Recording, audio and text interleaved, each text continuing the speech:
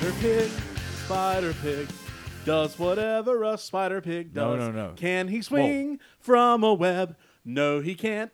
He's a pig. Look out. No, Here no. comes Spider Pig. Is that what you researched? Because that's wrong. We're not doing Spider Pig from the Simpsons movie? No, Spider-Man. Spider capital M-A-N, because I had to correct myself multiple times when typing up my notes. Oh, that makes so much more sense. The animated series, Yeah. 94. Yeah. Yeah, That makes so much more sense because there's not a lot on Spider Pig. It's literally that, and it's maybe one scene at the end. One scene at the end. He was also known as Harry Plopper. Yeah, But there's that's not what we're talking about. good because We could, because we technically covered him now completely. completely Everything we know of there's- Spider-Pig's been There's been nothing covered. else to talk about. So. No, so now that there's not. Well, Spider-Man, Spider-Man, the animated series. I loved this show, and glad that we are talking about it today on the What the What podcast. Yes. This show came out in 1994, at the height of our childhood in a way. It would come on at 3 o'clock in the afternoon, so you would catch it as you were getting off the bus or maybe a couple minutes into the show. Fantastic show. I'm so glad we're talking about it today. They should have planned bus routes better. They really should have. Why didn't buses look and see what Fox Kids and other things was playing? Well, as long as you were home by 4 or 4:30, you can catch Power Rangers then. Well, you could, but you missed out on Spider-Man. You did. Thankfully, I saw a lot of Spider-Man. I don't remember how that worked necessarily because I stayed at school with my mom a lot of times until she got off work. But I don't know, I guess reruns or however the world worked then. Yeah, but this came out again in 1994, and let's go ahead and jump into our thoughts and memories on the show. This show was one of the very first animated series that had ongoing stories. Most cartoons were self-contained in each episode. I think X-Men did this. Batman might have done it to some extent, but this was literally every episode led to another part of the season, and everything. There were callbacks and series, and one season was contained, this one big overarching story, and it really kind of changed the way we as kids looked at animated shows. It was a serious kind of show, even if it was for kids. And they did it in a cool way, too, though, where if you didn't catch yesterday's episode, you can watch today and still not be completely out of the loop. They continued the story, but it didn't. If you didn't have to catch necessarily every episode to be able to understand where in the world you were at that point. And this show right here was the original great Marvel crossover. It truly is. I mean, this show, I made a list of all the heroes I got introduced to just by watching this show. But before this, I knew the X-Men. In terms of Marvel, I knew the X-Men, I knew Spider-Man. Sure. This introduced me to Daredevil, Okay. Iron Man, Captain America, Blade, Black Cat, Doctor Strange, Punisher, War Machine, and the Fantastic Four. Didn't know anything about any of those superheroes until I watched this show and they were introduced either in multi-part episodes or whatever. This really introduced me to comic book heroes in general just by watching this show. I'll say I started off, this wasn't the first Spider-Man show I'd ever watched. I started watching, I guess it was reruns at the time. Spider-Man and His Amazing Friends. And I loved that show. I had 2 VHSs from that show. It was one where His Amazing Friends were Iceman and Starfire, right? That's her name? Yeah, that's correct. Yeah. And I loved it. And I obviously thought that that's how he operated. He was with one. If you saw one, that you always saw the two of them together. And so I didn't know any different. The first one I had, like I said, was showing you how Firestar came about. The next one was a team up where he goes and helps the X-Men. Yes. And so seeing them in that era, I knew about the X-Men then. I want to say that Captain America and Iron Man randomly made a little appearances in that show, but nothing that made you realize anything about them. But yeah, this show was the first time, coming into this show, I already knew a little bit about Spider-Man. I really liked him because that was what I had available to watch. But now I love this show. And honestly, thinking back about it as I was doing this, nearly everything I know about Spider-Man comes from this show. Oh, absolutely. Me too. I didn't I feel like I had a few comic books when I was growing up about Spider-Man, but it didn't teach me anything about Spider-Man. Everything I know is based off this show. So I'm sure I'm a little off on some of my Spider-Man facts because they're based off of this show. Well, they stayed very close to the source material. This show is one of the reasons Spider-Man's my favorite superhero. For sure. He's had so many movies come out. We're at 8 movies now, or 7 movies. Somewhere in there. 8 if you include the Spider-Verse movie. Mm-hmm. But this show set the tone for me. It did. I don't like Spider-Man because of the movies. I liked them because of this, and I really liked the movies after because of it, Absolutely. of the show. I wouldn't have wanted to really see the movies No. had it not been for this show. So just a fantastic show. I loved it. I loved the fact that there was crossovers. I liked the fact that these were long-term storylines like you would see in the style of a comic book where you'd read issue 1, but you got to read all 12 issues to get the whole story. And this show really set that style up the same way, and it just made the show just incredible to watch. For me, too, based off of those facts, growing up, like watching this, Mary Jane was always his love interest. Right. So whenever I saw anything about Gwen Stacy, I was like, oh, I don't know who she is, but MJ, that's his girl. Yeah. But it turns out, like, comic book wise, well, Gwen Stacy was first, and she was around, and how things work. Because I think in the TV show, they never showed her except like one episode or something, but they wasn't. It was the very last episode, I believe, where there was an alternate. They had multiple Spider-Men in the last episode, which another cool thing. Yeah, and he met her there, but it wasn't based off of, like, I think they said the producer or editor, whatever, said with the show, like, he was going to have one interest, and it was MJ. Yeah. So for me growing up, that's the Spider-Man I knew. And the Spider-Man I knew was based off this show because he was a worker that took pictures for the Daily Bugle. He was in college. I didn't know the Spider-Man that was in high school. The one we're seeing now in movies, which is awesome and it's great. And there's been other great cartoon series out since then where he's based in high school that I loved and were great too. But this is the first one that got me started. Like, that's what I knew of Spider-Man. He's a photographer. He takes pictures. Did you have the action figures at all for the show? I had the action figures. I remember they released some through McDonald's, like the Happy Meals. Yep. And I definitely had the Spider-Man that came from that. We talked about in our Toy Story episode how you'd have all these different team-ups. And we talked about it with the Summer Memories episode as well, where you'd have all these different toys teaming up. You create your own little stories. Spider-Man and the Power Rangers were all my go-to team up because you had the Zords and you had Spidey who can ride the Zords. Yeah, exactly, or web sling around. So definitely had the toys. I remember there being one because, like with Batman, for instance, you have Batman toys, and there was a couple Bruce Waynes, but most Bruce Waynes had some feature that turned him into Batman. I remember this one being cool where there was literally a Spider-Man toy and there was a Peter Parker toy. Right. And Peter Parker had a camera built like into his hand permanently. And so I remember playing with it. He had like a brown leather jacket, I think a red shirt and jeans on. Yeah. And I think, and that goes into part of, I don't know what all we have written down as far as our facts or fun stuff, but just going to throw it out there now. Batman the Animated Series, hands down, one of the top best animated shows of all time, best Batman things of all time. But something they did differently with this show, in Batman the Animated Series, your main focus is Batman. Right. You don't really get to know the man of Bruce Wayne. You get parts of him, you see him here and there. But with Spider-Man, they did it different. You see a whole lot of Peter Parker and get to really know Peter Parker. And then whenever he's Spider-Man, you also get a decent amount of that. But they did the opposite of what Batman did. So it made sense to have a Peter Parker toy.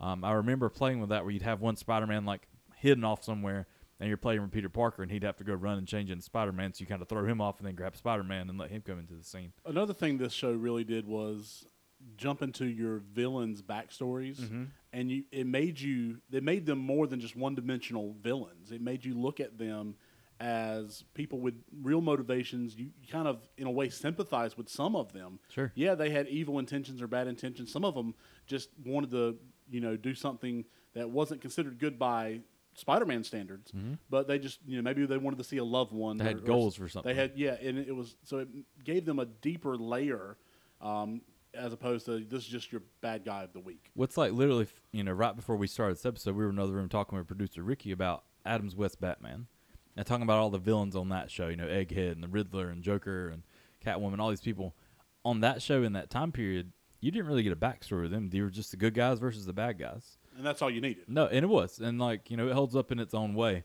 But to go back and watch this now and to really, there was so much in-depth character, like you talk about, backgrounds with the villains, with the good guys, with Aunt May, with other people. Like you had the Kingpin running all these other things, and then he also has, he's Wilson Fisk to the public. They don't know he's the Kingpin of crime. No. He's got a wife and a family and stuff. And you get to know him in depth with that. Same way like seeing the Daredevil TV show now, like whenever our Netflix show when that came out, I was super excited with Kingpin because I knew Kingpin from Spider-Man. Yeah. Like the animated series. Growing up, I was like, oh man, that's kind of cool how they did this. And you're excited because you know what Kingpin's possible of. I don't know. It's just one of those shows. I know they did it with Batman as well. You know, I compared the two a lot. X-Men, same way. All three of these shows were out about the same time. Honestly, just amazing cartoon shows, just especially for just shows in general. But they went so much deeper than just a typical, here's 25, 30 minutes of good guy versus bad guy. There's so much story that went along with it. Definitely. Christopher Daniel Barnes was the voice of Peter Parker in Spider-Man. Is that Tyler Daniels' brother? No, he was the voice of Prince Eric from The Little Mermaid. He was also, was it Peter in the Brady Bunch? Yes, yeah. Yeah. He was Not the TV show, but all the movies that randomly came out. And let's just go ahead and jump into favorite characters. While we're talking about this, I felt like Christopher Daniel Barnes did a fantastic job portraying both sides of Peter Parker and Spider-Man. You had Peter Parker who wanted to live a normal life, go on dates, study, but he's showing the conflict of, well, I have this responsibility to stop these villains as the superhero Spider-Man. I thought he was just a fantastic job and did a great job as Spider-Man. We've had some really good Spider-Mans over the past 30 years. Tom Holland is fantastic as Spider-Man. He really is, and he gives a great spin on it. I will say, if I'm reading a comic book now with Spider-Man or whatever, this is the voice I hear, though. Absolutely. The same way that Kevin Conroy is the Batman in my head whenever I read Batman comic books. Peter... not Peter. Christopher Daniels Barnes. Sorry, I'll have to learn his name better. But he is the Spider-Man whenever I read comics. That's the voice in my head. Something as I was going back and looking over this that I'd forgotten so much about. But he has so much dialogue within his own head. Yes. He narrates what's going on within his own self. Not necessarily narrate, but talks to himself. And it helps the viewers see what his feelings are, what the motivations are, the intentions are. Kind of helps them along the story. And it shows you so much as Peter Parker he does it, and as Spider-Man he does it too. And then the fact too, Spider-Man is known where he has this great wit about him. Yes. Whereas Batman's the dark one, Spider-Man. He's throwing out these one-liners and these quips. And they're funny, and some of them are super corny, and they're not as funny, but the fact that he does it makes it so much better. And you love him for it. You love that there's that happiness and funniness to a character that's beating up people at the same time. And I love how Tom Holland does it now. The same way he throws Tom Holland's scene where he was investigating the bank robbery, and they were wearing the Avengers mask. He's like, hey, you guys aren't the Avengers. And you're like, Hulk, Thor, haven't met y'all before. Yeah. Figure y'all be a little bigger. I love stuff like that. And I love that his personality is like that. And I think he did a great job portraying it. There was, watching some things, trying to catch back up on this, some scenes where he went a little overboard with emotion of screaming and stuff. But honestly, as a kid, it fit. Now versus being an adult and watching or listening to it, it is kind of on the extreme end. But it fit perfectly for what we were watching at the time. Whenever he was upset, but he sounded great. I think he did a great job as Spider-Man. What other favorite characters do you have? I'll be honest, I wrote down Spider-Man's rogue gallery, or just villains in general, is so deep, and honestly probably one of the best rogue galleries. Now, Batman, for me, has the top rogue gallery, the best absolutely. villains. But Spider-Man's right Spider-Man's up there. right there with it. I would put him there. The Flash has known for the rogues gallery, with all his villains, but I would say Spider-Man's are right over there. And I say that because of this show. Now, if it was just me reading the comic books, I don't know that I could say it because I don't have that experience. But the depth they went into, like we talked about a few minutes ago with these characters, you had a better understanding who each one of these villains was. It wasn't some random person that just shows up for a scene and then you never see him again until 4 episodes or 10 episodes later, just because they need to rotate the villains. You have a story happening where you get a better understanding who they are. One of my favorites was Kraven the Hunter. Okay, I'd like to hear about it because honestly, I remember Kraven and I know who he is, but he's still one of my favorite villains to date. Okay. In the comics, one of my favorite Spider-Man comics, and I'm not a big comic book reader, but I bought the Kraven's Last Hunt, where he's hunting Spider-Man because he's a game hunter. Yeah. Wants to capture the best game. In the cartoon, there was a love interest, and he was he was on a safari, and the love interest injected in something to try to save his life, and it turned him to this wild man, this crazed man, and he ends up in New York, and he's hunting Spider-Man. And I think he thinks Spider-Man's a villain, right? Exactly. He thinks Spider-Man's a villain. And, so he thinks he's doing a good thing. Absolutely. And just the layers of that character, I loved watching Kraven on the animated show, and I really want them to bring him to the big screen. I'm hoping they do. I'm hoping that now with the next movie, spoiler alert, spoiler alert, spoiler alert. Yeah, if you have not seen Spider-Man Far From Home, we may randomly quote things. Yeah, I don't know. Fast forward a couple of minutes because we're going to talk about some spoilers here. for me, now that he is known out there to the public, who he is, they've put it out there that Spider-Man is Peter Parker. I feel like first it opens up for enemies to come along and find this kid, but I'm hoping that they have Kraven come in. I feel like it's a great possibility. It doesn't have to be. They could split it up with a couple of different villains if they needed to, but I feel like it's a time, it's not such a far out there character. He's like a normalized person pretty much, and I feel like you could bring him in this. Definitely. My favorite probably out of the villains, and like I say, they all were great. One that I remember bonding with is the Lizard. Okay, Kurt Connors. Kurt Connors, because in the truth of it is this guy's a doctor who has lost an arm because of I think disease or or illness or whatever. Well, yeah. Something. Some reason he doesn't have. For some reason, an I'm thinking he was in a war or something. He may have in been a lost limb, but that could be. Yeah, so don't quote me creating on a backstory. Either way, he doesn't have from like elbow down on one of his arms. Right. And so as a doctor, he's trying to figure out ways where he can grow his arm back. He's doing genetic things with animals and seeing that mice and other animals are growing their limbs back. And it's not just for him. Like, he would love to create it in a way to help others that have lost limbs and done things. So he has good intentions with what he's doing. He's not an evil person. He's a nice dude. He has a family that he loves. But these experiments on himself turn him into the Lizard. I think it was the Lizard where he's trying to figure out where their tails fall off and they grow back. Mm-hmm. He's using that technology to try to do that with his arm. This actually was in the first episode. Yes. Yeah, Night of the Lizard. And so he does that, and, at first his arm grows back. Things are great. But then at some point it overtakes him and he turns into the Lizard. And at that point he doesn't really have control over what he's doing. He's a madman. He is, attacking people. His family gets put in harm. He's afraid to be around his family. He's afraid he's going to hurt his family. But then, and he goes through different times throughout the series where he'll have his arm, or he'll be a regular man, or he'll be back to the Lizard, or he'll get control over it with help from Spider-Man to help him. And he helps Spider-Man out, because Spider-Man at some point becomes like the Spider-Man or whatever. He has like 4 arms or whatever, and he helps him with stuff. So he's a guy that kind of walks the line where he's a Lizard. He's a bad guy. He's doing horrible stuff. But Spider-Man knows him on a different level as Peter Parker and is trying to help him in general. So I feel like it was just a great character where you can relate to him, where he's not necessarily a bad dude by who he is, but with what's he's injected in his body to make him do something else, he becomes a bad guy. Definitely. J. Jonah Jameson in Yes. this, before J.K. Simmons Yes. took on the role in the first Spider-Man trilogy, this portrayal of J. Jonah Jameson was spot on. And honestly, when J.K. Simmons took over, I felt like whenever he did this in the real world, it was literally just a transformation from the cartoon series to a movie for me. Like, Right. he just did it perfectly. I love this character. You can go ahead. Sorry, I jumped on you on that one. No, he was just fantastic, and he had his own reasons for not liking Spider-Man. He was actually like the driving force behind creating the Scorpion, which I think is straight out of the comics, and so like he funded like the experiment to try to.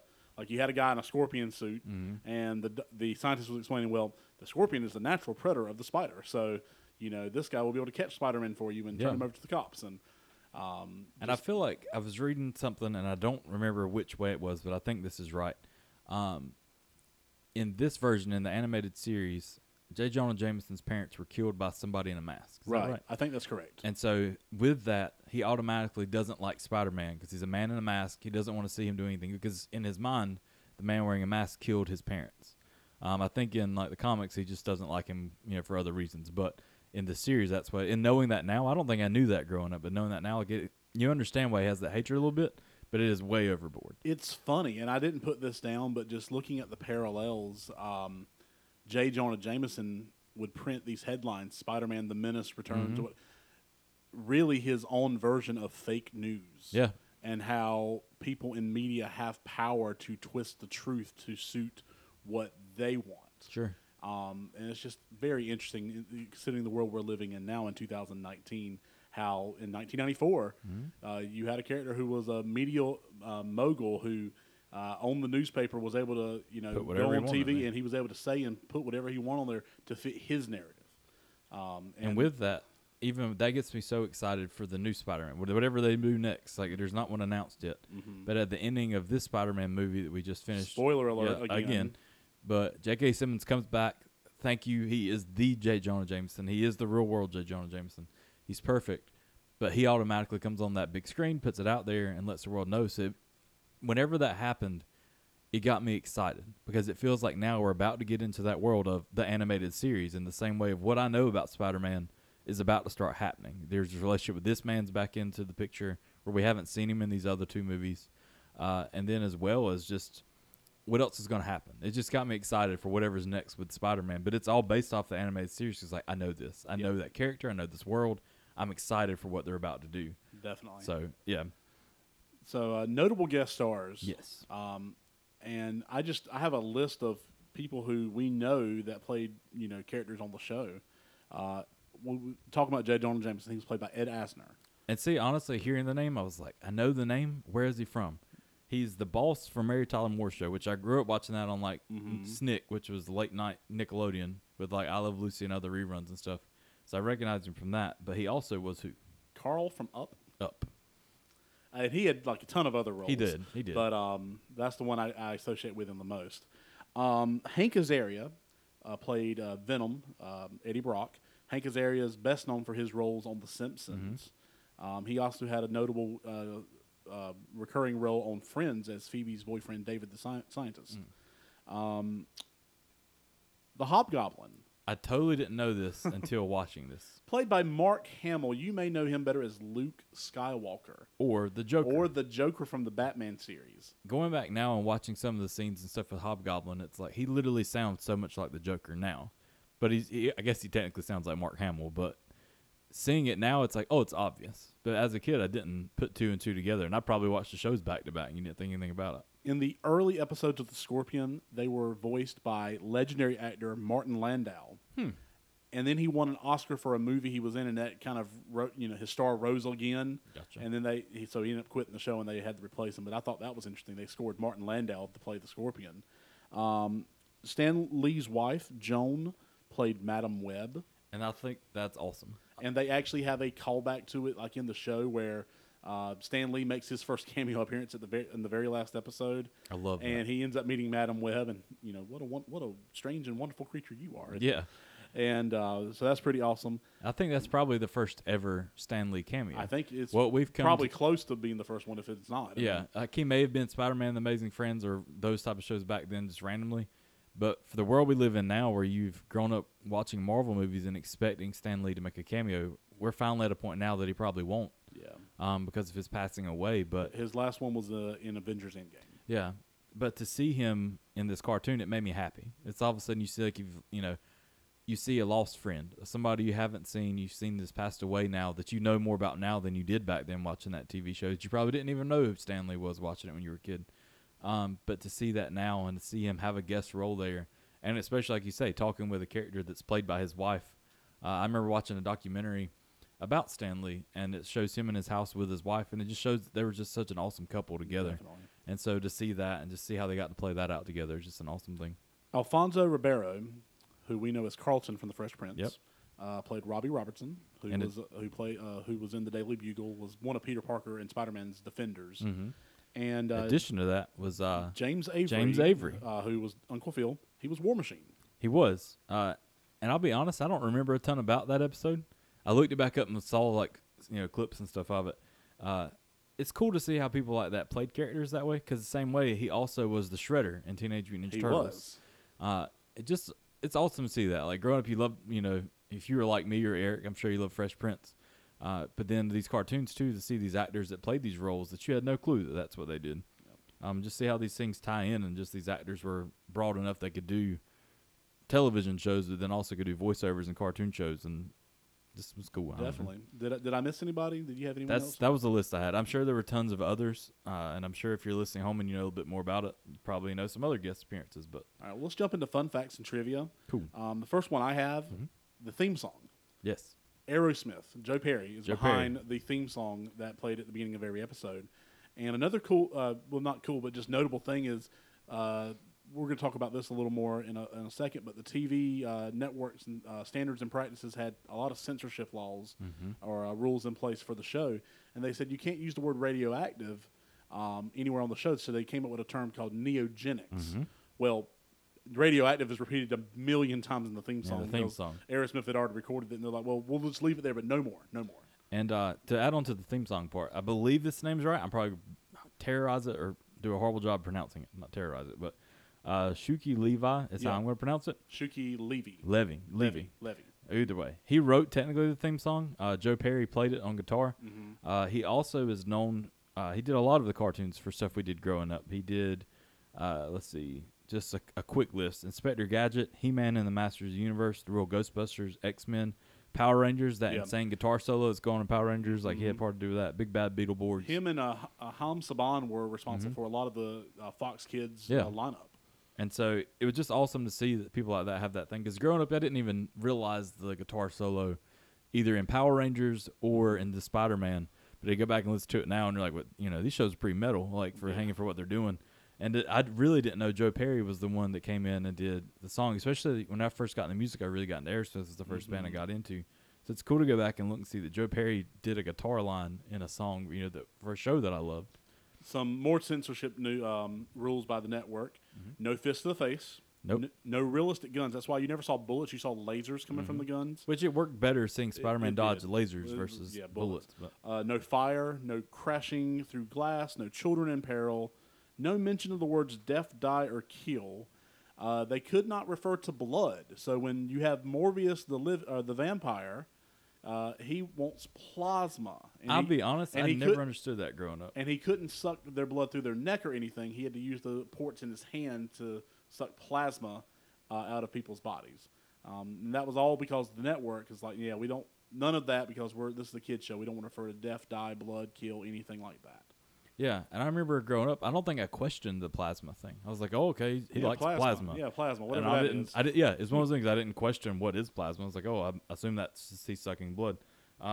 There's another one. Man, I've got it written down. Hold on.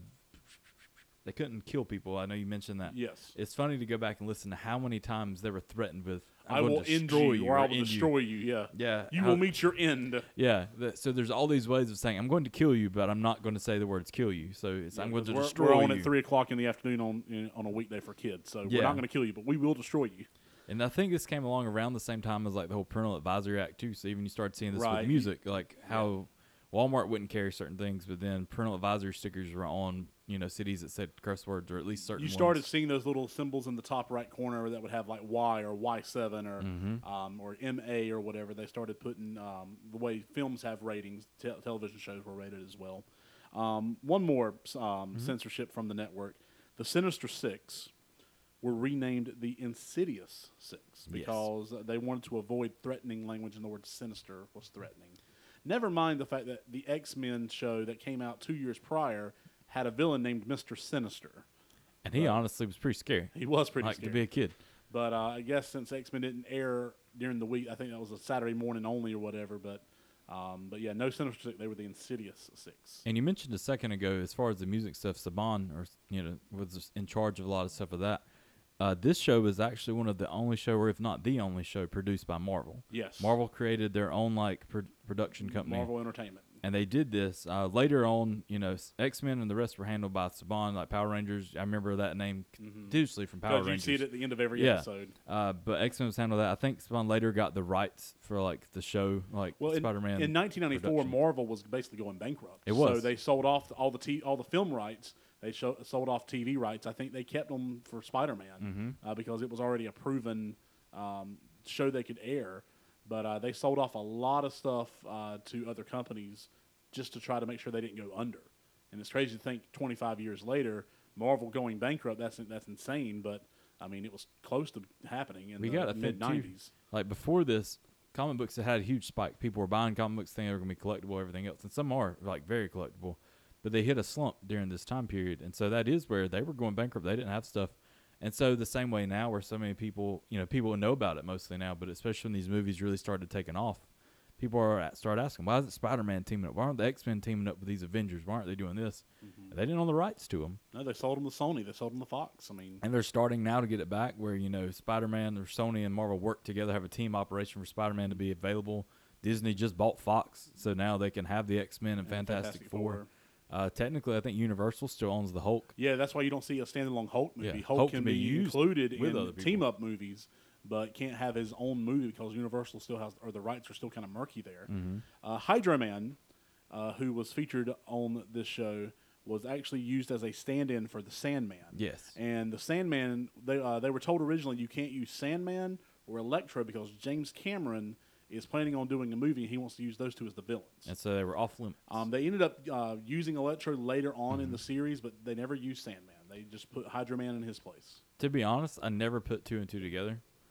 I just assumed they were the same person. I never thought about the name, like Hydro Man or Sandman, because I remember Hydro Man. I feel like he had a toy in two. I feel like I don't think I had the toy, but I remember him like them offering one or being on the back of the box when you bought one and seeing his picture. But just cool villains and stuff like that. The same way too. They're not all just same typical villains. Yeah. They're all had their differences and stuff. The showrunners had to fight to include Madam Web in the series because the executives, they didn't want to feature a character that would not be made into a toy. They were really concerned about toy sales, so they put Madam Web, and they did make her into a toy. They did. I don't know how well she sold, but they were really concerned about putting together villains who you could sell as toys, as foils for Spider-Man. They didn't want to add a character who, I mean, I'm not going to use Madam Web as someone to fight Spider-Man or whatever, but the showrunner fought for it because it was better for the story. And to go off of that in two different ways, first off, they had some of the best toys out there. I loved seeing the villains and stuff because they were so colorful. A lot of the villains on the show, Spider-Man was colorful, but the action figures for the villains and stuff, I remember having Hobgoblin. I feel like it had it was just a purple thing he stood on to fly through the sky or whatever. The little glider, yeah. Yeah, the glider. But just they were awesome toys, so I get that too. Background story on that, here we go with names again, but Avi Arad helped run the Marvel studio, that production studio that came out. Yes. He also was the CEO of Toy Biz. Yes, he was. And Toy Biz had the rights to this show. So obviously his main goal was to push characters that would increase his toy sales. Absolutely. You know, and I get that as a business standpoint, but they also had to go back and forth, like you were talking about head writer John Semper. He wanted to focus on good storytelling. Yeah. He wasn't concerned about selling toys. He knew it was part of it and how it was all working. But his job as a writer, he really just wanted to make good stories. In the same way, a lot of the things you see that were straight from the comics came from him. I remember they said he had a filing cabinet in his office that pretty much had every single comic book from Spider-Man ever written. So people that joined the writing crew, some of them didn't know anything about Spider-Man, but they had the source material that at any point they could go and grab and read. But there were multiple times that the two argued, the CEO or the head of production and the writer, because John Semper wants to make great shows. He wants to make a great story that continues on. And the other one, he's just concerned about selling toys. Yeah. He wants to make money. I mean, I get it. It's a show to make money and how things work. The show's there basically as a marketing ploy to sell toys. Another product. Yeah. And you see a lot of that from back in that time period. A lot of stuff was that way. There were even shows made after toys were made so they could just sell toys. He-Man on one of those, one of them. But there's a lot of stuff like that where it's just this is completely off topic. Yeah. And we'll probably bring it back up when we do a Power Rangers episode. But on the 10th anniversary of the Power Rangers, they did an all Red Ranger episode. Yeah. And they were originally going to do like a two-parter and had this really like deep backstory. Then why all these Red Rangers are coming together to fight this one force or whatever. And the executives from Disney at the time, who they owned the rights to the show, they're like, "Why are you promoting old toys?" Yeah. And so they cut their budget. They ended up having only one episode.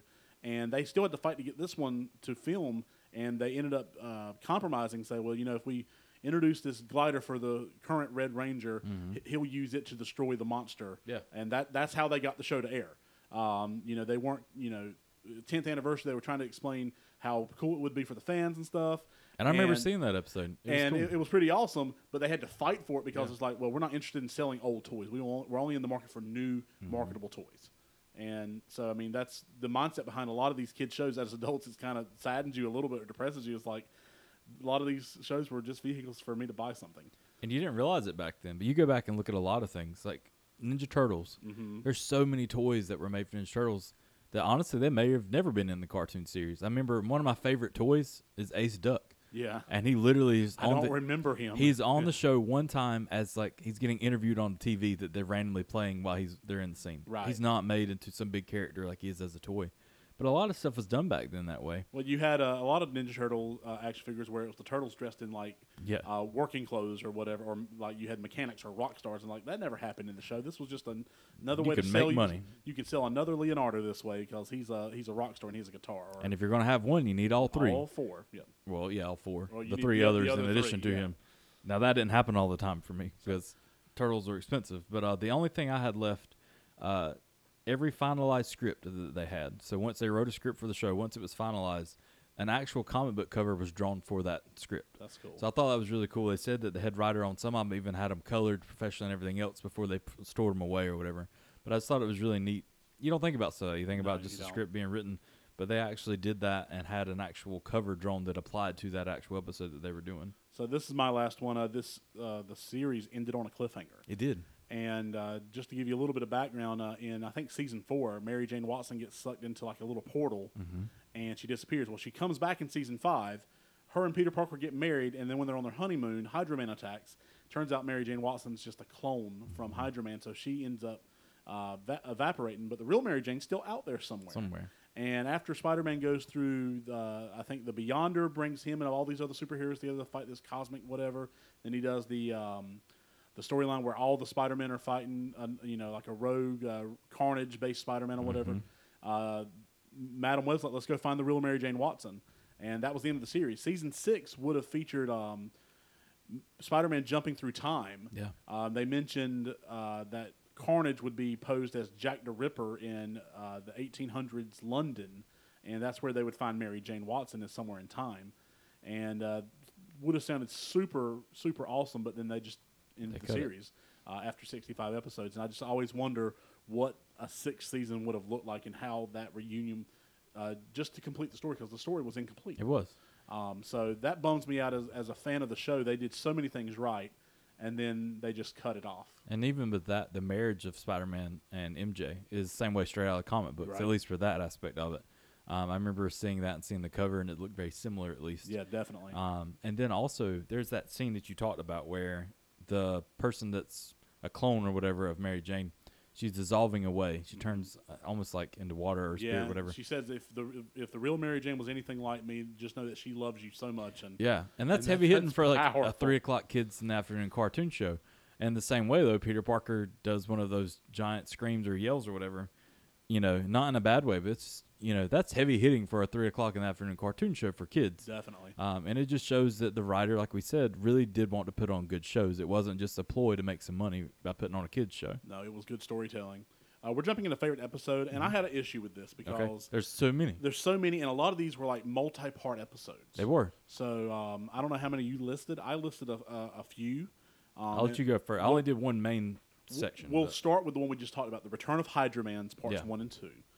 Just for that idea of, you find out, like at the end of part 1, Mary Jane Watson's throwing water powers at Hydra Man, and it's like, oh, does Mary Jane have water powers now? What is this? And she doesn't even know, and it turns out someone took a clone and just mixed it with Hydra Man's whatever and created Mary Jane Watson. So that one was just, like you said, heavy episode, heavy hitting. I'll go next. Okay, go ahead. For me, and we talked about it a little bit before too, but this show was the first time that you really saw a big Marvel crossover. Right. That you saw other characters from other shows coming in. The same way you talked about, War Machine, Captain America, Iron Man, the Fantastic Four. Doctor Strange even made appearances and stuff into this show. There's a section of episodes, I want to say it's 2 or 3-parter, but the Secret Wars. Secret Wars parts 1 through 3. That straightly comes from the comic books. I think stuff's a little bit different or whatever, but they bring in, because you can't bring in, Secret Wars includes tons and tons of characters. But for a cartoon show that's 30 minutes long, or 3 episodes, an hour and a half, what you're looking at roughly, they couldn't bring in everybody, but they brought in, I know it was Fantastic Four, Iron Man, Captain America, Doctor Strange, Storm came from the X-Men. And Storm, yeah.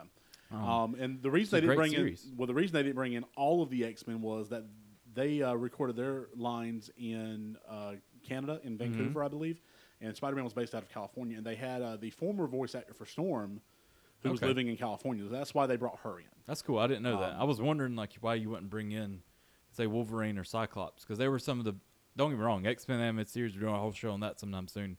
Amazing show too. And not only did they bring in the heroes, they brought in the villains. They brought did. in Doctor Doom. They brought in Red Skull. Yes. I mean, they brought in some other Spider-Man villains, and it was just really cool to see this big, gigantic battle. It's what every kid kind of dreams of when they're putting their toys together. What is? It's like what we talked about with Summer Memories the other day, or other week, whatever.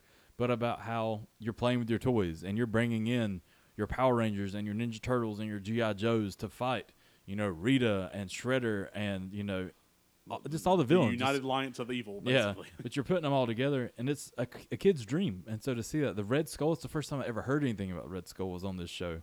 So whenever I saw the Red Skull in Captain America in the movie, like that's the only thing. In addition to, it's like, oh, I know who that is because Spider-Man the animated series. Like, and so it's awesome to see that, just that crossover, to see your favorite characters all on one show. They did it a couple of times. I know there's another crossover with Wolverine came in and played a heavier role. And Beast. And Beast, yeah. Where Spider-Man was looking for a cure to his mutations. Yes. Yes. And so it's cool to see all that, to know that they are in the same universe. It showed that. Later we would see like Power Rangers and Ninja Turtles do a crossover together. It was a pretty bad episode, but it was still kind of fun as a kid, yeah. you love to see that. But just for that, I didn't know anything about a Secret Wars comic book as a kid. I didn't know that. I have it now. I'm excited about stuff like that now. But to see that then, and just to know that these are your favorite characters and all playing together on the same battlefield, it was just an awesome thing for me. So there's so many great episodes, but for me, that's what really stood out. Yeah, I had Secret Wars listed as well, and the other two I had the Alien Costumes Part 1 through 3. That's the introduction to Venom. Okay. Not just Venom, but the symbiote that first bonds with Spider-Man. He's got the black suit, and I felt like it told that story to the point where I criticized the telling of Venom in Spider-Man 3. I haven't seen the new Venom movie because I felt like the animated series did it so well. It did. It was incredible. And then the last one I have is the 2-part season premiere of season 2, the Insidious 6 and the Battle of the Insidious 6, where you have these 6 villains teaming up against Spider-Man. And the cliffhanger for the first episode is they unmask him and they know he's Peter Parker now. But then the villains are like, this is that Parker kid that takes pictures of him. He can't be the real Spider-Man. I bet he's sent here as a decoy. And it's like, but you don't know that. Going into this, like, how's he going to get out of this? Yeah. And just fantastic cliffhanger. And you're always, and that actually they took elements of the comics where Spider-Man's losing his powers and put it into that story too. You saw a little more of that in Spider-Man 2 when he was losing his powers whenever he was going through like a bad time or rough patch in life. So you have Spider-Man losing his powers. He can't jump up and stick on walls. Doesn't have his agility, and he's still having to fight all 6 of these villains. Just like, how's he going to get out of this one now? And so I love those episodes. In addition to the one you mentioned with Venom, same way. Everything I know about Venom comes from an animated series. Also the same way where Carnage comes into play. And Carnage was like the more wicked, sinister version of Venom, and it's like Venom was scary. It's like Venom on steroids. But Carnage was like horrifying. And I remember reading something they were talking about how they didn't know how the show would do it because with these standards that they have where they can't say certain things, can't do certain things, Venom came from Eddie Brock, who was just almost like a jealous type, at least in this show. Very envious, yeah. Carnage comes from a man that is a mass murderer, or convicted murderer who's gone and killed multiple people. You can't say kill, so how are you going to say multiple kills? Exactly. He doomed multiple destroyers. He doomed them all, I guess. But to go from there and just how they played that character out, how when they were limited to what they could do and say, but to still make him that evil, and such a great show. And I think it ends up turning around where Venom kind of saves the day at that point, saying, because at first Venom and Carnage team up, but at the same time Venom at the end says, no, Spider-Man's ours, you can't have him type deal. And they fight it out. And I know I did see the new Venom movie. I will say I enjoyed it. I don't know how much I can say it is as far as being 100% accurate or being whatever, but as a movie in itself, I enjoyed it. It does, spoiler alert again, end up where they're referencing Carnage. If they do another one that he would be involved, I think it would be really cool to see Carnage, involved in that world where you don't have these restrictions that you did in an animated series. But even with that, I remember this time period. I felt like we talked a little bit about it on our video game episode, but they came out with Maximum Carnage, which is a video game. And you're making video games at the time based off of, these TV shows is what's making the characters popular with the world and toys and everything. They're coming out with this, and I remember that the commercial for a video game scared me more than most things ever did. I didn't watch a ton of horror stuff, but I remember like kids are out there and these dark reddish black clouds rolling in, all these things happening over a town, and then all of a sudden there's just like giant carnage in the sky, like kind of reaching over, he's about to kill you, and it's doing like random game clips in the middle of here and there. But honestly, great villains, and it was a great storyline with the show. And the crazy thing to me, when I think of Spider-Man villains, I think his 2 most popular villains are the Green Goblin and Dr. Octopus, and they were well represented in this show. They were.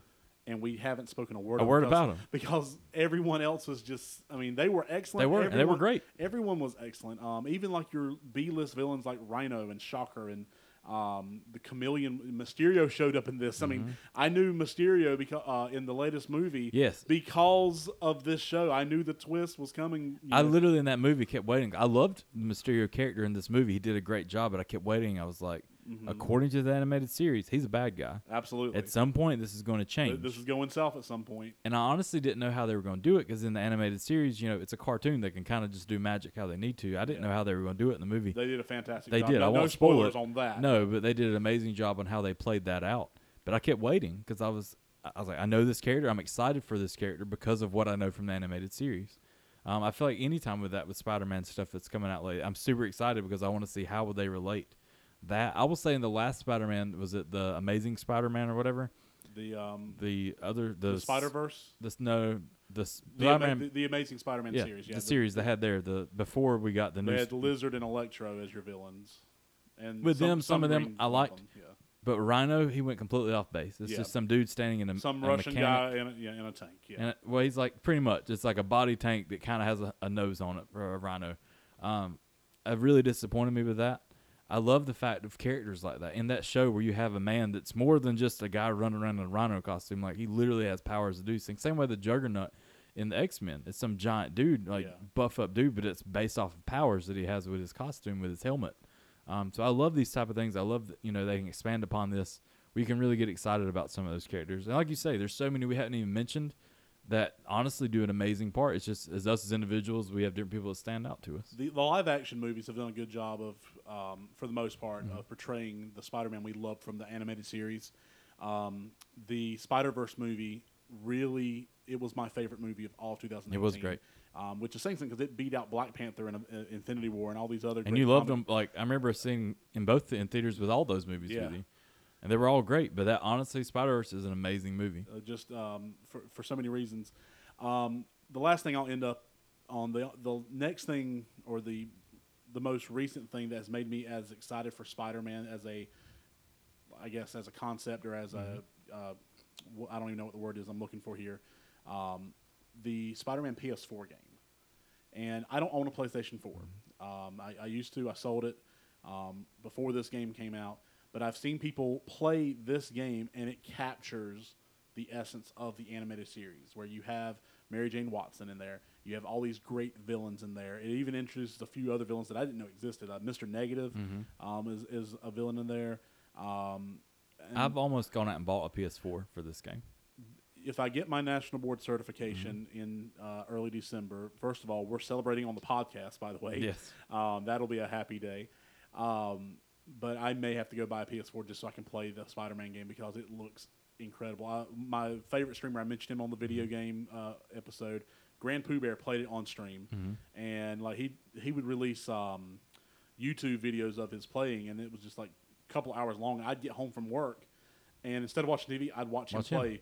And just not because I do like watching people play video games, but the story in the game reminded me so much of the animated series. Just spectacular.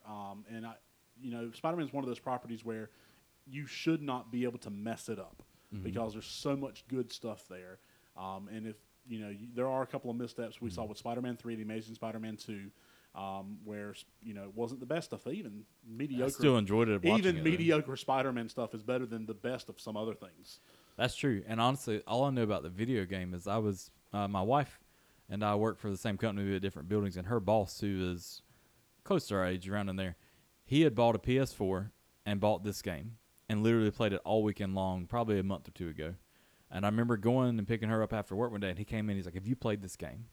I was like, no. I was like, I've seen clips or whatever. He's like, dude, come here. I want to show you all these characters. He was so pumped. He beat the game, but he was doing all the side stuff now. And he was just talking about how excited he was.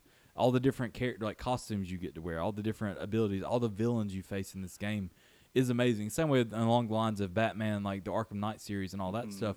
He said this game is amazing, and it blows. Even the other day, I told him, I was like, hey, we're about to record Spider-Man animated series and maybe think about you with the game. He's like, dude, I'm still playing that game. He's like, you need to get it. It's fantastic. And one of the things I saw in the game is just a lot of the villains you see were introduced in the animated series Yeah. or were a part of it. Like a lower level villain like Tombstone.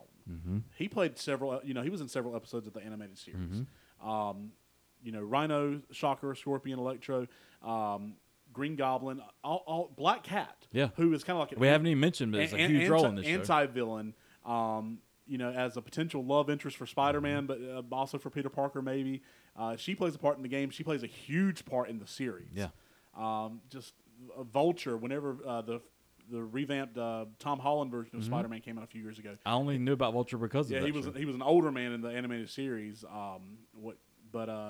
Michael Keaton did a great job with it. Did though. such a fantastic job. I could talk about the rogue gallery of Spider-Man villains all day long, both in the animated series and in the game that I haven't even played. I'm excited. It's been out for over a year. We have to go out and get PS4s and play the game together. Yeah, we'll decide. Hey, we'll split the money. We'll keep the PS4 at Ricky's house, and we'll just come play here together. It's a halfway point. So, but yeah, literally, we could go on for hours, folks. There's so many great people. You mentioned Black Cat. I mean, there's so much in this series that goes along with her. There's so much we could do, but honestly, just if you get a chance, go watch it. Go watch a couple episodes. I mean, I know it's tough to go watch all of a season or something somewhere, but there's clips all over the place. There's stuff. It's an amazing show. Fantastic. If you never watched it as a kid, go watch it now, or if you did, go watch it now again. But yeah, thanks for joining us this week. We love this stuff. It's if you hadn't heard from our voices, we are super excited about things like we get pumped on just reliving our childhood with this. Yeah, and drop us a message or a line. If you have any thoughts. I know we're already recording the episode, but when this comes out, we'd still love to hear from you. We want to hear your thoughts on it, and on social media, Facebook.com/WhatTheWhatMedia, WTW_media on Twitter, and WhatTheWhatMedia on Instagram. Just be sure to check us out and leave some comments or like and share our podcast with people. Next week, the podcast that's coming out next week is a what versus what. Going down. Me versus you, underrated television shows. Okay? It's a tough one. And that's a tough one because we don't really have set parameters on what really... We don't. Because something I may think is underrated may actually be really popular, and I just don't have a clue about it. But hey, we're going to throw it in there. We're going to go in there, and we'll see how it turns out. So that's all we have for the day. All we have for this episode. Thank you for tuning in. The What Show. We'll be back next week, back and better than ever. So this is us, Eric and Kyle, signing off. What the what? What the what? Bye. What happened to the other side of the pillow? It stays as cold. cool as the other. Wait. Yeah, let me No. try. Usually you in this show, so you've got to do it. So it's your quote. It's my homage to Stuart Scott. Stay as cool as the other side of the pillow and get that Spider-Man.